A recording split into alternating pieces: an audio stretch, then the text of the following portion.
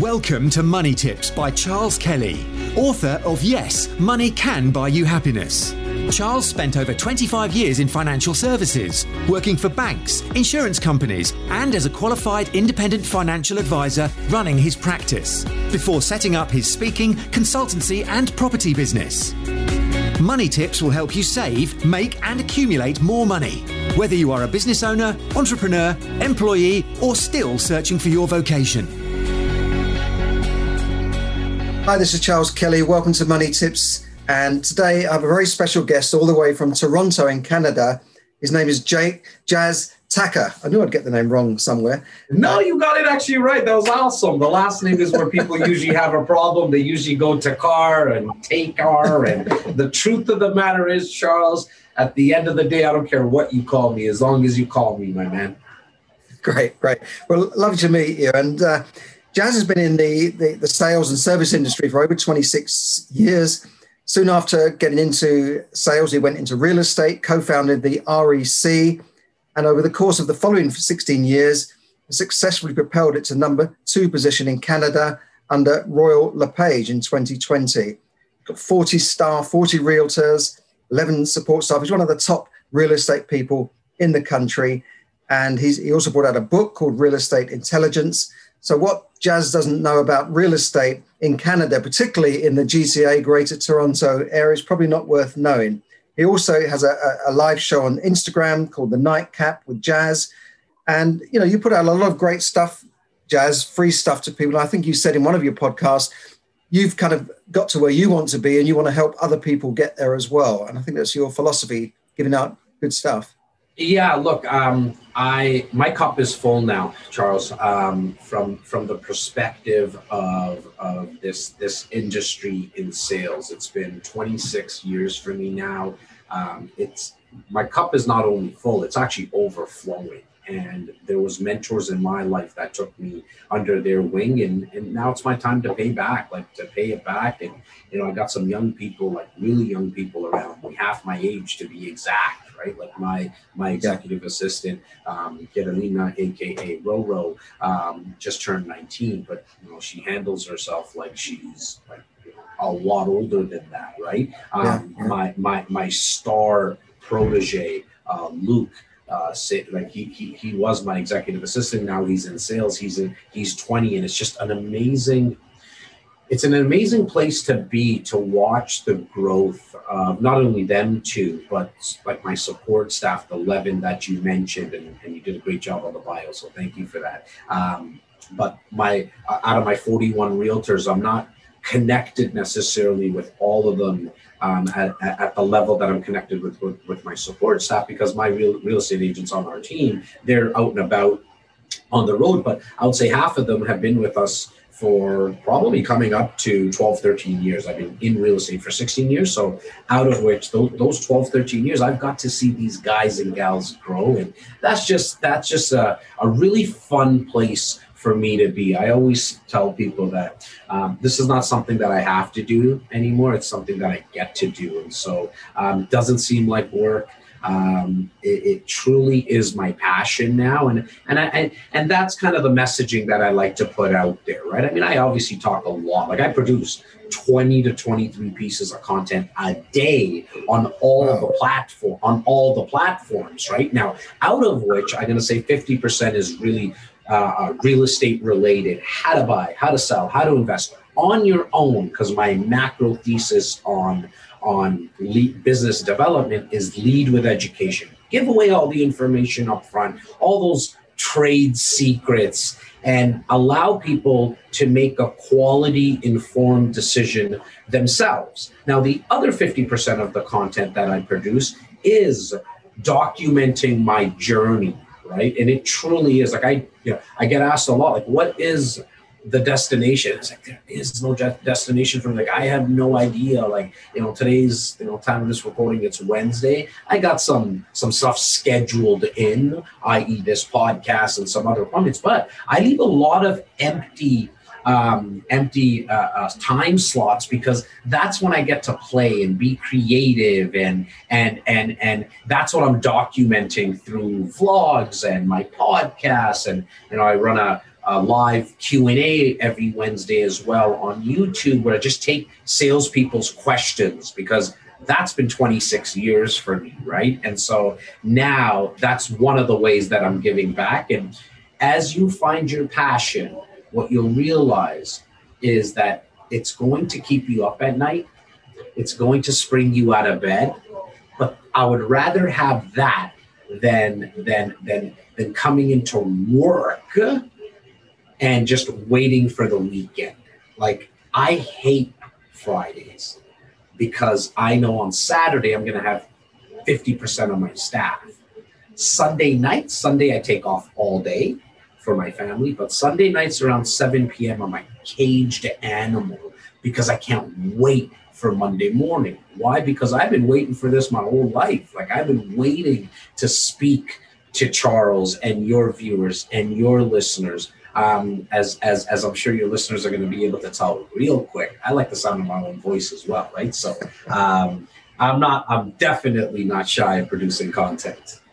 No, and you're a very good speaker. You come out with some great stuff, and I noticed you give away a lot of free information. You're not always promoting yourself every other line, so that's great. But and the cool thing with that, Charles, not to cut you off, I mean, for any business owner or salesperson listening, that has been the secret sauce, really. It takes time, though. It takes time for people to get over the fact that you truly are leading with education. Like, there's a book, the book that you mentioned, I don't charge for that book. I don't charge for anything. I don't have anything to sell you, other than if you're thinking about investing into Toronto. That's it. That's the only thing.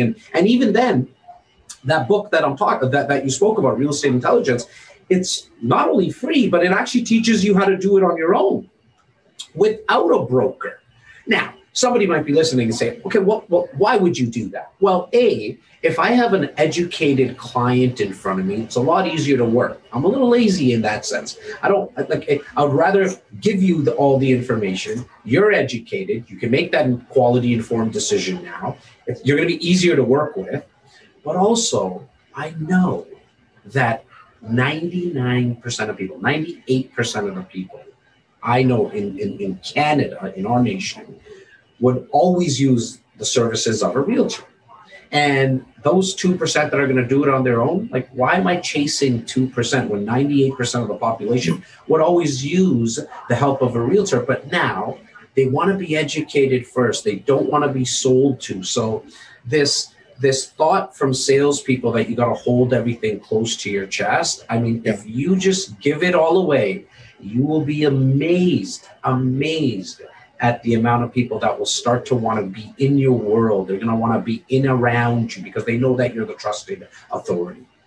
Yeah, I think that's great advice. So talking about the real estate market there in the Toronto area, I understand it's hot. I think on one of your podcasts recently, you said that an area, I think it was called the Bramptons, had gone up by 35%. Yeah, amazing. And also you look at the inventory. We don't call it inventory here, but the amount of time property's been on sale, and in some areas you've only got like a week's inventory left, and stuff is selling within 18 days. It's incredible.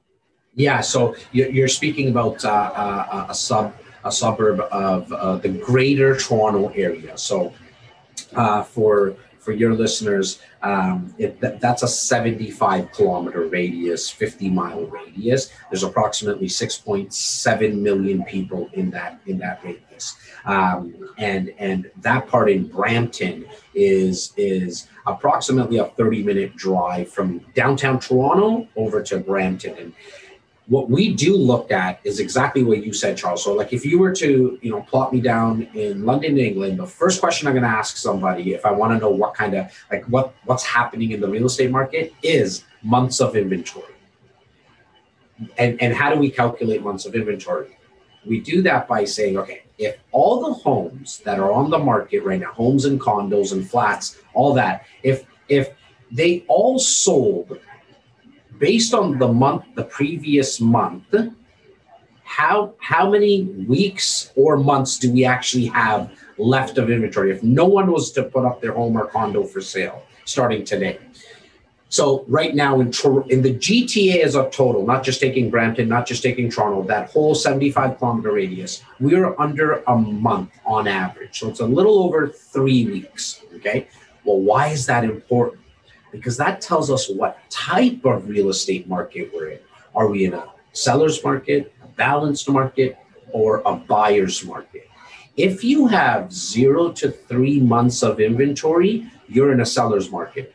3.5 to say 5.5 months, you're in a balanced market. 6 months and above, you're in a buyer's market. So when I say to people that we have 3 weeks of inventory, when someone tells me that there's 3 weeks of inventory, you're in one of the hottest seller markets in history. 16 years that I've been doing this, Charles, the GTA, the lowest I ever saw it was a month. And there was a time, actually, for a month, I saw it at 3 weeks of inventory. This has been going on now for the last 4 months, right? In the height of a pandemic, in the height of a lockdown, when the borders are shut down. And so people would ask, well, why is that happening? And how is that happening? Basic supply and demand. Yes, we don't necessarily have people coming in yet, but the GTA, the Toronto market, we're really built on an island here. Can't build on the south of us because we have the lake. So we haven't figured out what Dubai has, which is built on water. We haven't got there yet.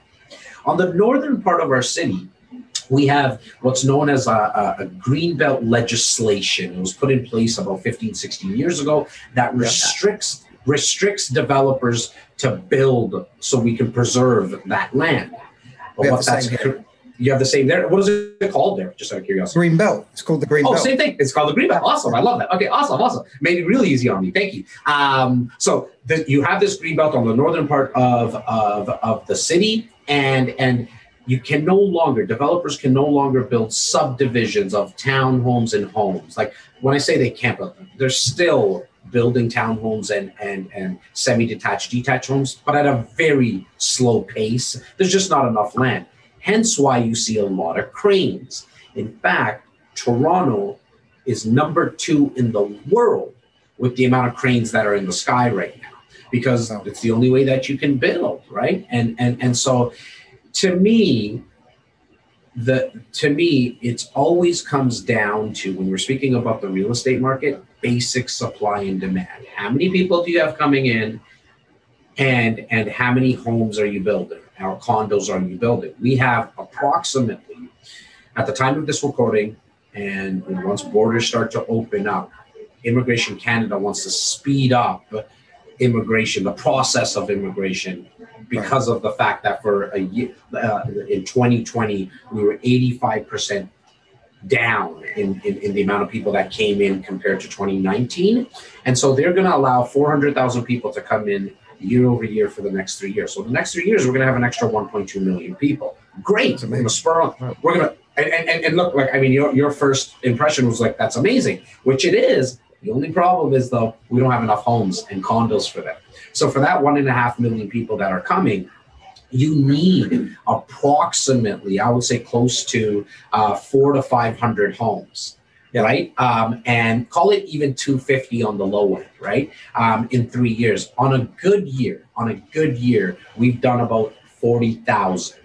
On average, we do 27,000 to 30,000 homes we build. So this is going to be a major, major concern and a major problem. I used to use the word that it was an epidemic, but then this pandemic came and I said, maybe I shouldn't use that verbiage anymore, but it truly was an epidemic here. The government, in my opinion, and I don't blame them, because this is tough, right? Like, what do you do with the Greenbelt legislation? What do you do with the fact that it's going to be tough to build? Well, I mean, there's one thing that they can do, in my opinion, which is loosen up the red tape. Red tape because it takes 10 years from when an application gets put in to when the building gets built. In Manhattan, they do it in 2.5, 3 years, right? So we're a little slow on that sense. Yeah, we have a similar problem here with the green belt. and this 10 years before the shovel goes in the ground. It's very similar here, actually. And we need to build more homes. So the government here is trying to reduce that red tape. Now, I'm a former councillor. I used to sit on a council on a planning committee, and councils like to control things. They don't like the government telling them, you've got to allow people to build more homes. So they're up in arms about it, but they are relieving these planning restrictions that have stopped building. And they're also looking at the green belt, which doesn't give them many voters, because a lot of people who live in the green belt don't want anything built there. But something has to give. This green belt was set up in the 1950s, and something has to give. It's like a pressure cooker.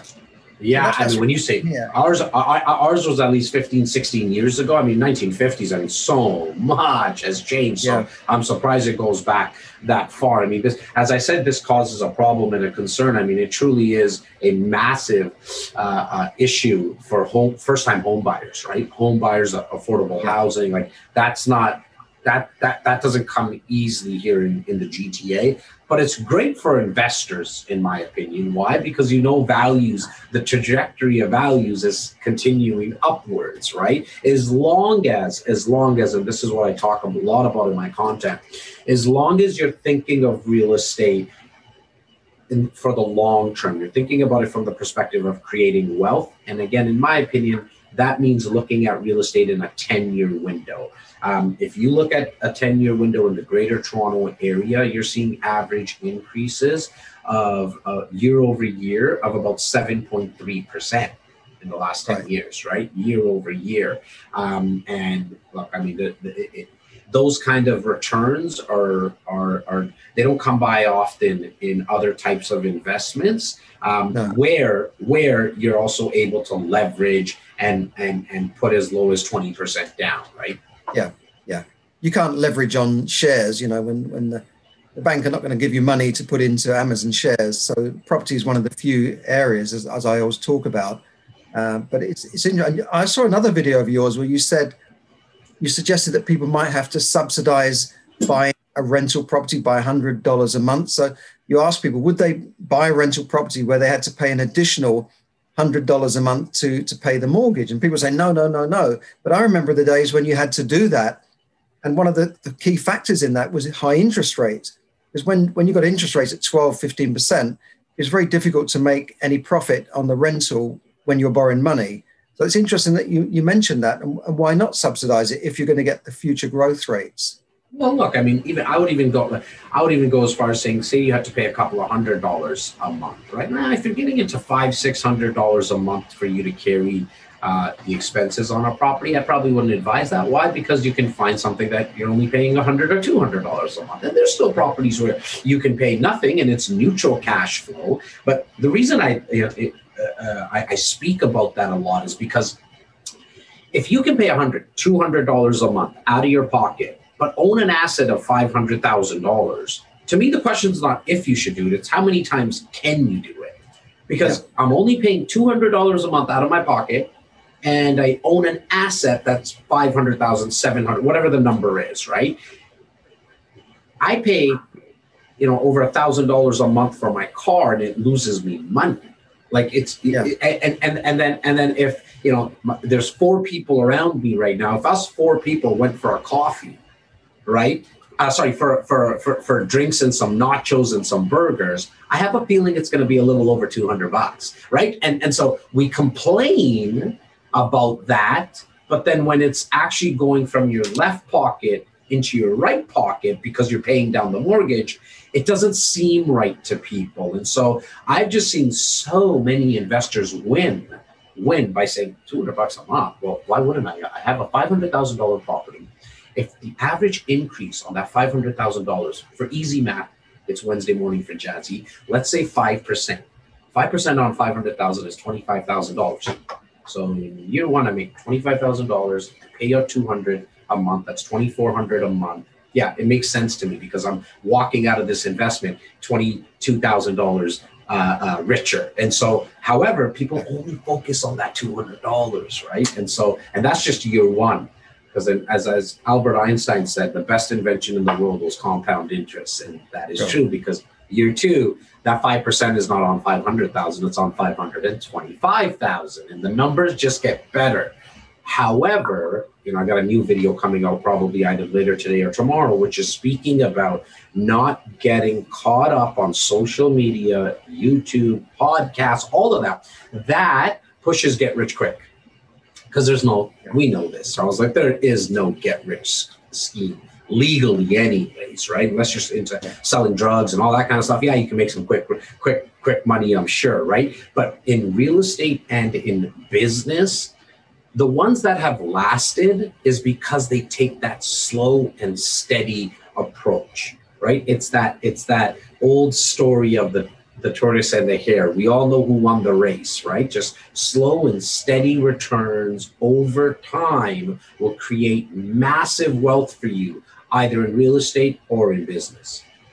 I agree. And the fundamentals are there for investing in property, like the demand. You're going to have an increased population, more immigration. People are living longer, families, all these fundamentals are this. There's a shortage of housing in this country and in your country. So that will continue. And also Canada, the economic fundamentals are there. They have tremendous mineral wealth. You can see a good future for Canada, which is why so many people want to go there and migrate to Canada. So the fundamentals are there for investing in property. So why not? People put $200, $300, $500 a month into mutual funds and pensions, and they don't see a very good return often from those investments. So why not put it into your property? So I think it's a good point, which I suppose you're not getting very. I was going to ask you what sort of yield would you get on a rental property, but I guess in downtown hot areas it's going to be nothing. But rents are likely to go up if the population is going up. I'm sure there'll be pressure on rents to go up. Well, 100%, right? Because what's going to happen is as values go up, we're seeing it already, and this has been kind of really the story way before this lockdown. We had a little blip within the lockdown for the first month for the first 2 months where we didn't see values really increase. I was just happy that values didn't decrease. I was really excited, except that we did see a decrease in downtown Toronto condos. We did see that, okay? They actually went down in value for the first time in 16 years that I've been doing this. They went down by 10%, okay? And I was screaming from the rooftops telling people, guys, real estate just went on sale. Because, and not many people are listening, but I mean, those are generally the same people that if shoes went on sale by 50%, they'll line up for 2 hours during their lunch break to go buy those pair of shoes for 50% off that were marked up before. Like, we get the marketing around that. But real estate went on sale in downtown Toronto condos for all of 2020. Well, lockdown March to end of December. January, we started to see the rebound. So I said to you 10%. Right now, in the mid of the time of this recording, mid-March, we values are 6% less than what they were pre-COVID, meaning that the people who bought when it hit at 10%, they just made 4% on their money, right? And so, and so in the like all over the GTA, homes, condos, townhomes, we saw a 13.1% increase on property values on average. If you account for the passive appreciation on a property, the principal pay down, meaning how much your mortgage got paid down, not the interest, just the principal, as well as the cash flow, because a lot of times they are neutral, Charles, but let's just say you have to pay. You're still looking at approximately a 25 to 26% year over year return on your investment. Taking all that into account, taking all the ways that you win in real estate into account. And I didn't even speak about the tax strategies because, I'm not an accountant, but I can tell you there's a lot of tax benefits with being an investor in real estate. In terms of what you said to tenants, see, as values go up, it's harder for those tenants to become purchasers. Great for investors. If interest rates go up, guess what happens? Yeah, I might see a little drop in values. However, the cost of borrowing is higher, which makes it harder for tenants to become homeowners, and they stay as tenants, which is, again, is great for investors. Sure. And if 400,000 people a year are coming in, years ago I had a business recruiting nurses, and one of their favorite destinations was Canada, because Canada had a favorable system for giving people long-term residency and citizenship. But we mainly recruited them for the UK. But Canada was a popular destination. But so when they come into the country, initially they'll probably be sharing a house in a room situation, and you have that as well. And then go ahead. Yeah, eventually they'll want to rent their own place and then get a family and buy. Yeah. 100%. Like, I mean, when newer families come from outside of Canada, I mean, I think where they start is either like a purpose rental building that were built back like in the late 70s, mid 70s to 80s, or they go into basement apartments. That's kind of the East Indian special, where we go to people's, we go into the basement apartment, and then the dream becomes to be the landlord and build the basement apartment. That's why in that area of Brampton, just funny that you mentioned it, that's a heavily weighed East Indian population, right? It's very similar. That's what your parents did. That's what my parents did. My parents came from India in 1974. My father was a taxi driver his whole life. My mother was a factory worker her whole life, grade 4, grade 8 education. God bless my mother, who even with her grade 4 education, she caught on to renting out basement apartments. So they did rent into, they originally rented, I was born in an apartment building, and they saved up and scratched up enough money for a down payment, bought a property, but made sure that it had a basement apartment. Now, because they didn't really know anybody here, didn't trust anybody, the first family that they sponsored over from India, which was her brother, moved right into the basement apartment. And obviously they got a deal because it was her brother, but it was he wasn't married at that time, but came in, paid like maybe $450 a month. We're talking about 1982. $450 a month was, you know, it paid for the property tax and the utilities back then, right? The next home that we bought didn't have a basement apartment, but my mother knew, build it as quickly as possible, built it. I think it cost us back then, built 1993. She paid about 18 to 20,000 to build up the basement apartment, rented it out for $700 a month, made back her money in a few years, and then everything else was a bonus. 3 boys, I'm the youngest of 3 boys. I mean, we didn't have everything, but we also didn't have nothing, right? We were kind of lower middle class, I guess you can kind of say. And how did she pay for the 3 boys' soccer tournaments and, well, football tournaments for you guys? How did she pay all that? Was through renting out the basement, right? It was always right. And she was just like, why I said like, God bless my mother, because she always knew one thing: charge a little less rent than everybody else, have a lineup of tenants so you can cherry pick the best tenant, rather than what some landlords do is ask for a little bit more money, more than market, because they don't want to, because it's all about the cash flow. I don't want to miss. Well, what if you can rent it out at like market rent or higher than market rent? But if that tenant only pays you for 3 months out of the year, what good is that to you? Yeah. Right? I would rather cherry pick more tenants. And so, and my mom always looked at it as customer service. She never looked at it as the tenant is beneath her because she's the landlord, which served a major role in how long those tenants stayed. Yeah, we weren't able to increase the rent as much because you weren't getting a steady, you weren't bringing in new tenants. But my mom also didn't have to worry about repainting the house, redoing the basement every time a new tenant came in, because the tenants didn't want to leave. We only had one washer and dryer, which was on the main floor. So it wasn't the most convenient for a tenant or even us. But my mother always said to the tenant, anytime you want to come upstairs and wash your clothes is okay with us. Just give us a call. We'll come unlock the door and you can come upstairs. Tenants love that. She thought of them as customers. She thought of them as customers. She thought of herself as a business owner. And this is a grade 4 educated, uneducated factory worker that just kind of figured out how to pinch pennies really, really early. Yeah, amazing. Because in those days, there weren't so many courses around, and she probably didn't have your book to read, and she just worked it out for herself. She just knew to be nice to them, right? That's all. My parents come from an immigrant background as well, and they always had this goal in mind to buy their own house, and that's what most immigrants do.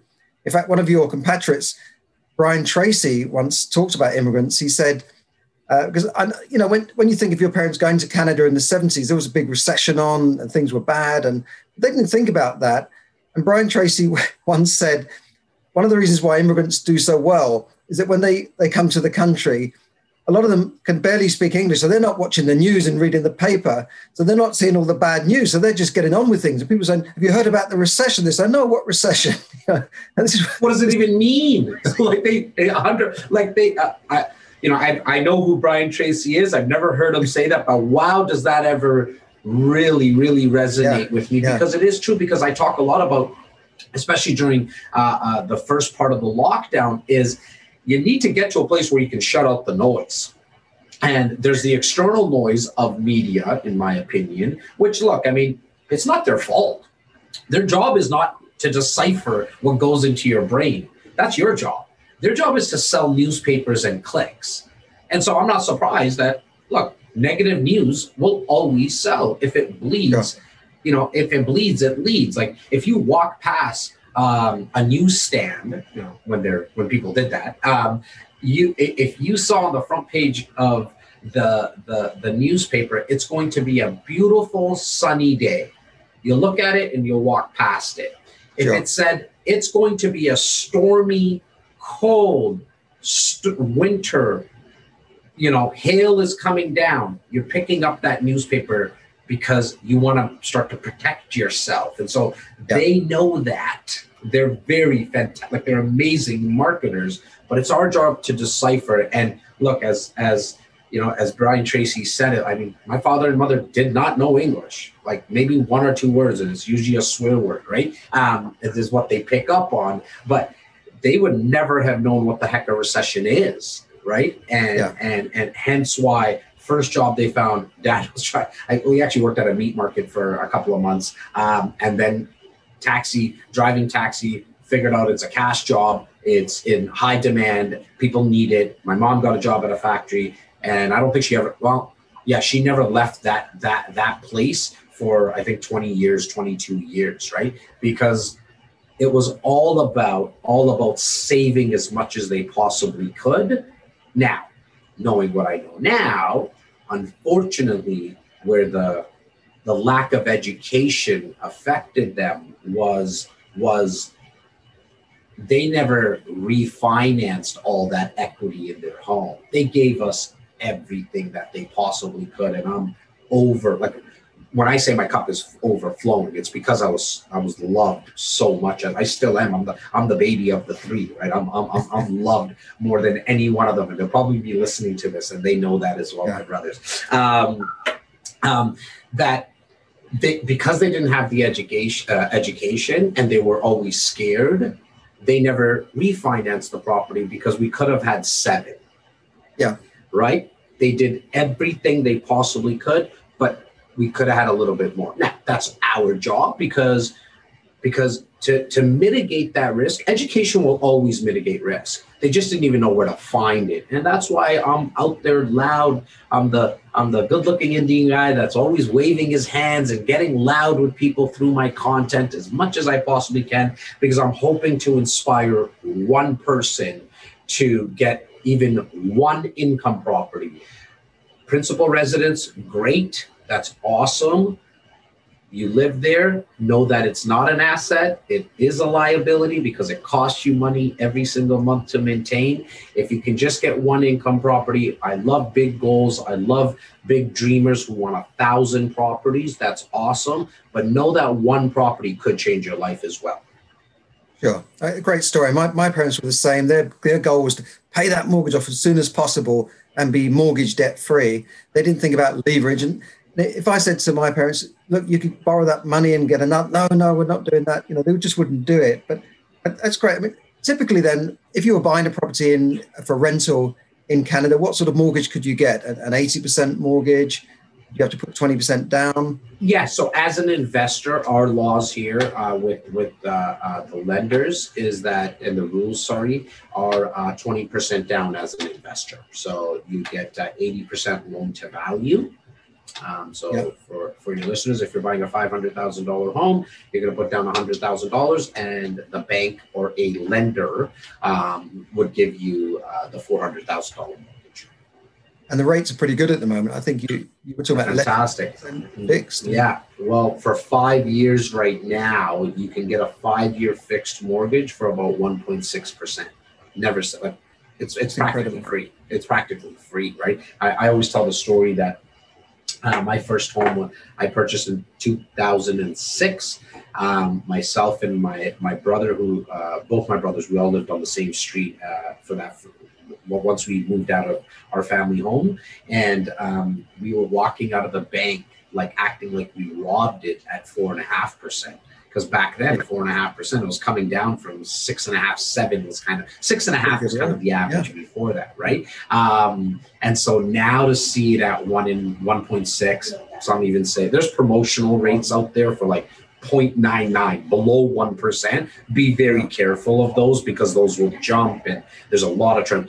Lock yourself. Look, I tell my clients, let's at least look, not to say that you have to, but let's at least look and consider a 10-year mortgage. Because a 10-year mortgage right now, I think, is a little under 3%. And so why not? Even if it's 3.2, 3.3%, say I'm a little off, why not lock that baby up for 10 years and not worry about any fluctuations in the economy in terms of what's going to happen with the interest rates? You know what to expect, and it gets your mindset already at thinking of this investment in that 10-year window that I spoke about. Because in 10 years, and this is all historical data, this is not, I left my crystal ball at home today, so this is not forecasting, this is not me making anything up. The last 100 years in the Greater Toronto Area, on average, every decade, prices have doubled. This past, right? Similar there. And so if I said to you, look, if you look at the last decade and the prices double, that's one thing. And I think that's great history. But when I say to you the last 100 years, that's a massive sample size. Yeah. I think it's fair to say, if it doesn't double, it's going to be very, very close to that. Yeah, sure. And I think, commentators are saying we could have more inflation coming up, higher interest rates, but actually that can benefit people who borrow money. They're paying their money back in less terms. In terms of inflation, you're paying that money back later on in your favor. Inflation's working, and the property at the same time is going up in value, because properties go up in value faster during times of inflation, as we've seen in the past. Yeah, and not only that, I think of it just as a business, as I said it earlier, Charles. If interest rates go up, which not if, when interest rates go up, because that's going to happen, it actually is for investors, not purchasers that are going to live in the property, but investors.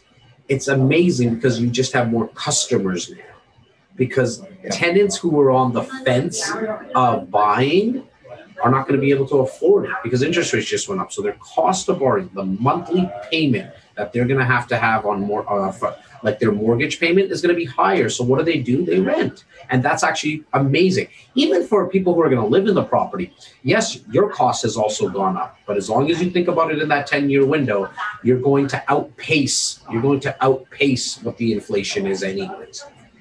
I mean, your $100,000, your $50,000, because if you're purchasing a home, and you're going to live in there, then you don't have to do it with 20% down. You can actually buy as low as 5% down.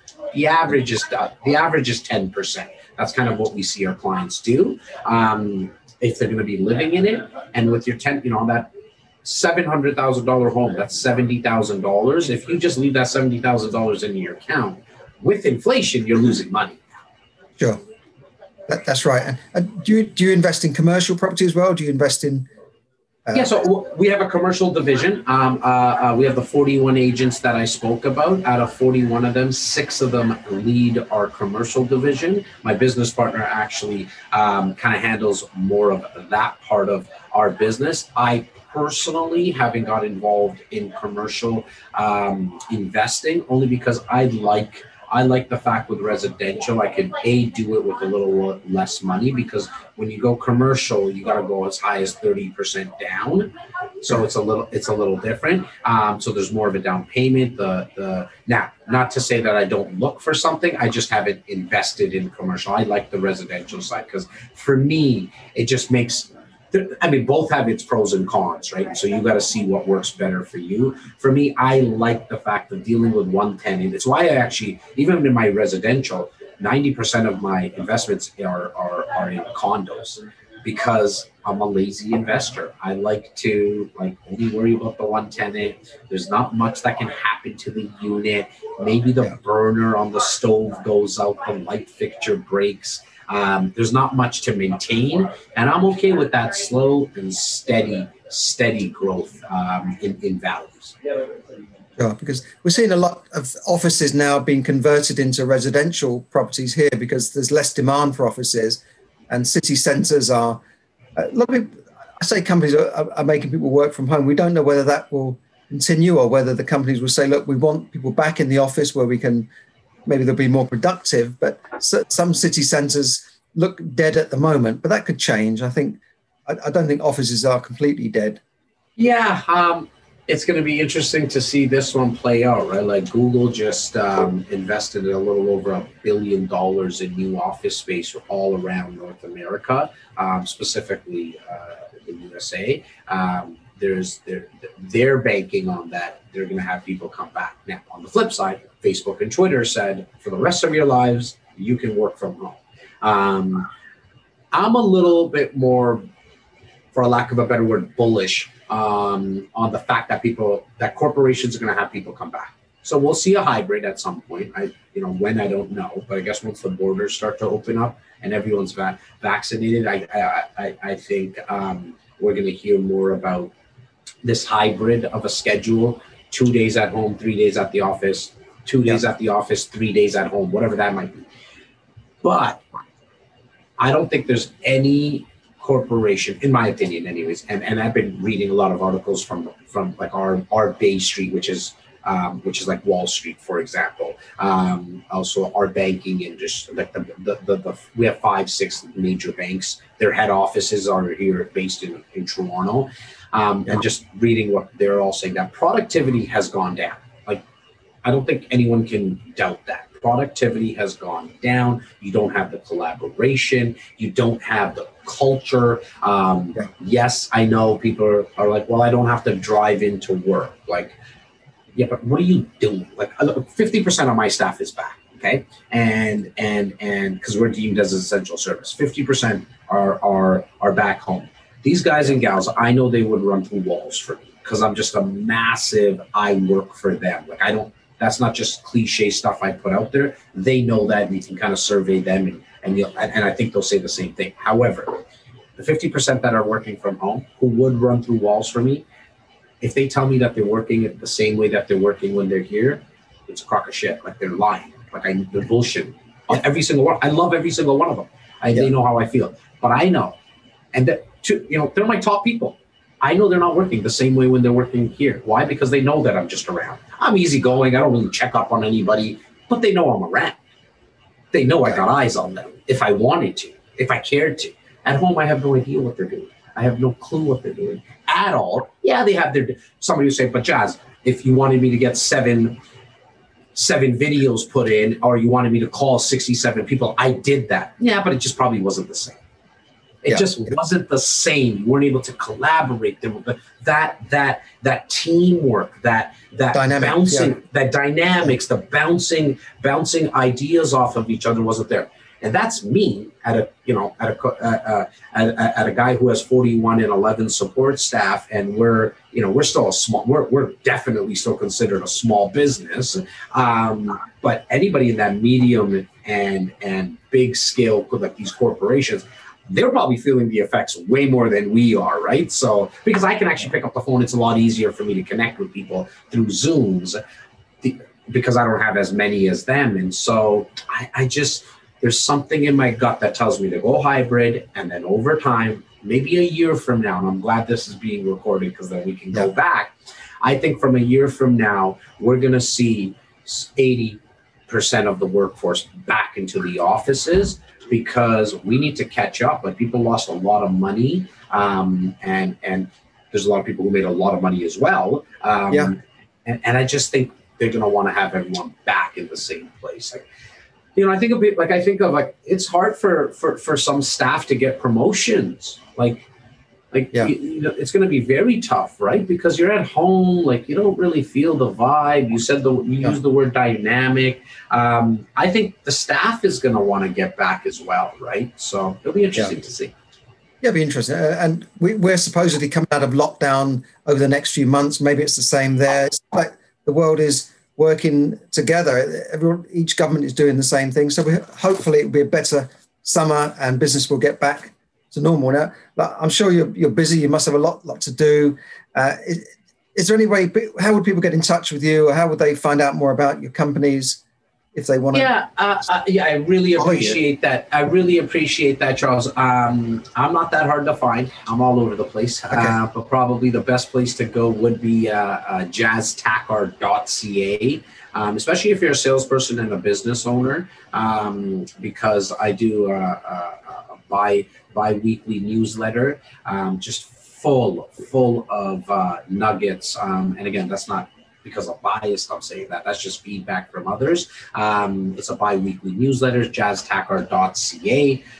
There's a place where you can get the newsletter and sign up. Or if you want to kind of get a little taste of me first, just go to YouTube, search Jazz Tackr, JASTAKHAR, and you can kind of get a feel for who I am.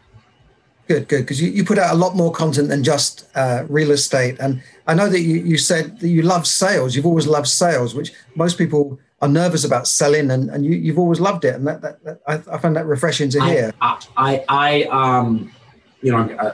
truly am getting goosebumps right now. I owe so much to this industry, so much, because it allowed me to be me. It really allowed me to be me, because I had to just connect with people. I always enjoyed people. I liked eyes on me. Again, the younger of three. Yeah. I grew up in this environment where I was kissed and loved so much that as I started growing up, I wanted more of it. Right. And sales, I over time learned how to do it really well, which is not a play on words. So I hope people don't take it as this, but to be really good at sales, you need to remove the friction in the process of people doing business with you. Yeah. So to get really good in sales with whatever product or service you have, make it as easy as possible for them to buy and do business with you. Now, I can come from 57,000 different little tactics and touch points, but that is the mindset that I go into it. I very rarely close someone. I'm not a good salesperson in that sense. I like to ask a lot of questions, and then I give the education, and it's like, does this make sense? No, it doesn't. No problem. Do you mind if we follow up and stay in touch? Because it might make sense in 6 months. Or it might not. And if you don't want to stay in touch, that's perfectly fine. As I mentioned, there's 6.7 million people in the Greater Toronto Area. Some will, some won't. So what? We'll figure it out. You don't need that 50 best closing techniques book. No. That sale. Yeah. So there's a bunch of books around behind me here. And, now I'm obviously more of a podcast listener and audio books, but I don't think I've ever read before I say this, I want to make sure, but I don't think I've ever read a sales book in my life. I've divulged books. They're all mindset books. They're the Anthony Robbins, the Jack Canfields, of recent, the Gary V's. But I don't think I've ever read a sales book, in all honesty. I didn't even know they existed. And so it's always been more about mindset, because I truly think it's 80% mindset, and it's actually 90% mindset and 10% tactical. You can always figure that stuff out. But if you don't have the attitude that you're going to get through any obstacle, like if you're not going to find a way over it, under it, around it, through it, then who cares about all the tactics that you have? Because you're going to get punched in the face at some point. Do you have it in your stomach to get back up again, right? And so that comes from mindset, not how do I close someone, right? In my opinion, anyways.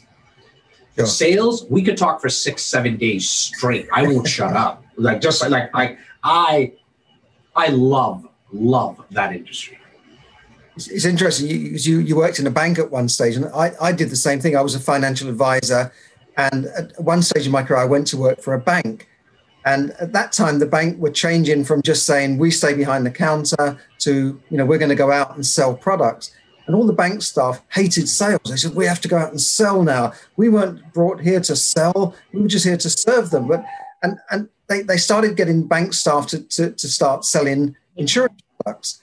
And I was one of they called me the outsiders. We were one of the outsiders from the industry. We were always the outsiders. But it was interesting how those people that went into sales from the bank never had any experience in sales.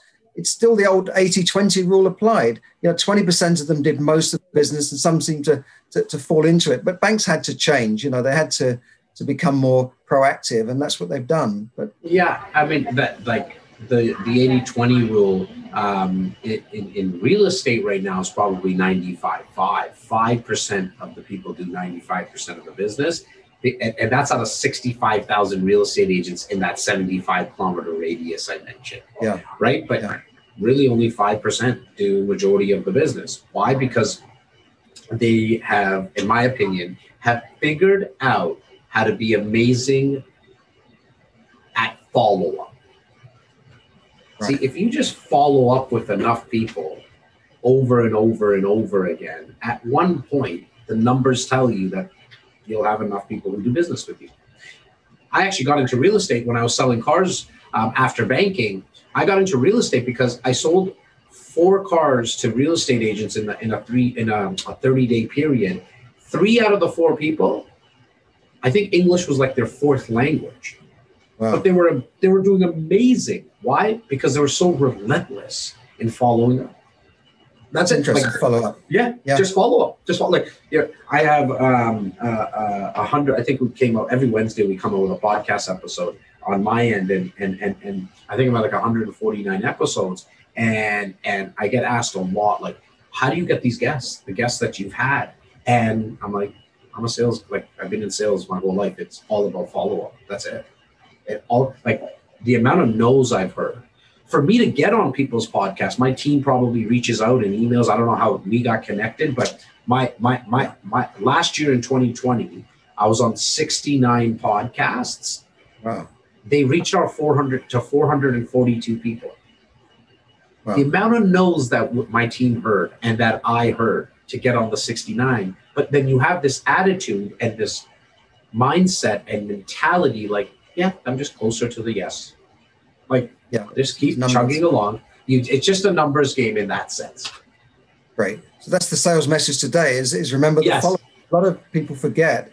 A lot of small business owners don't realize they have to be good at sales. They've got to sell themselves or their business. So thanks for that message.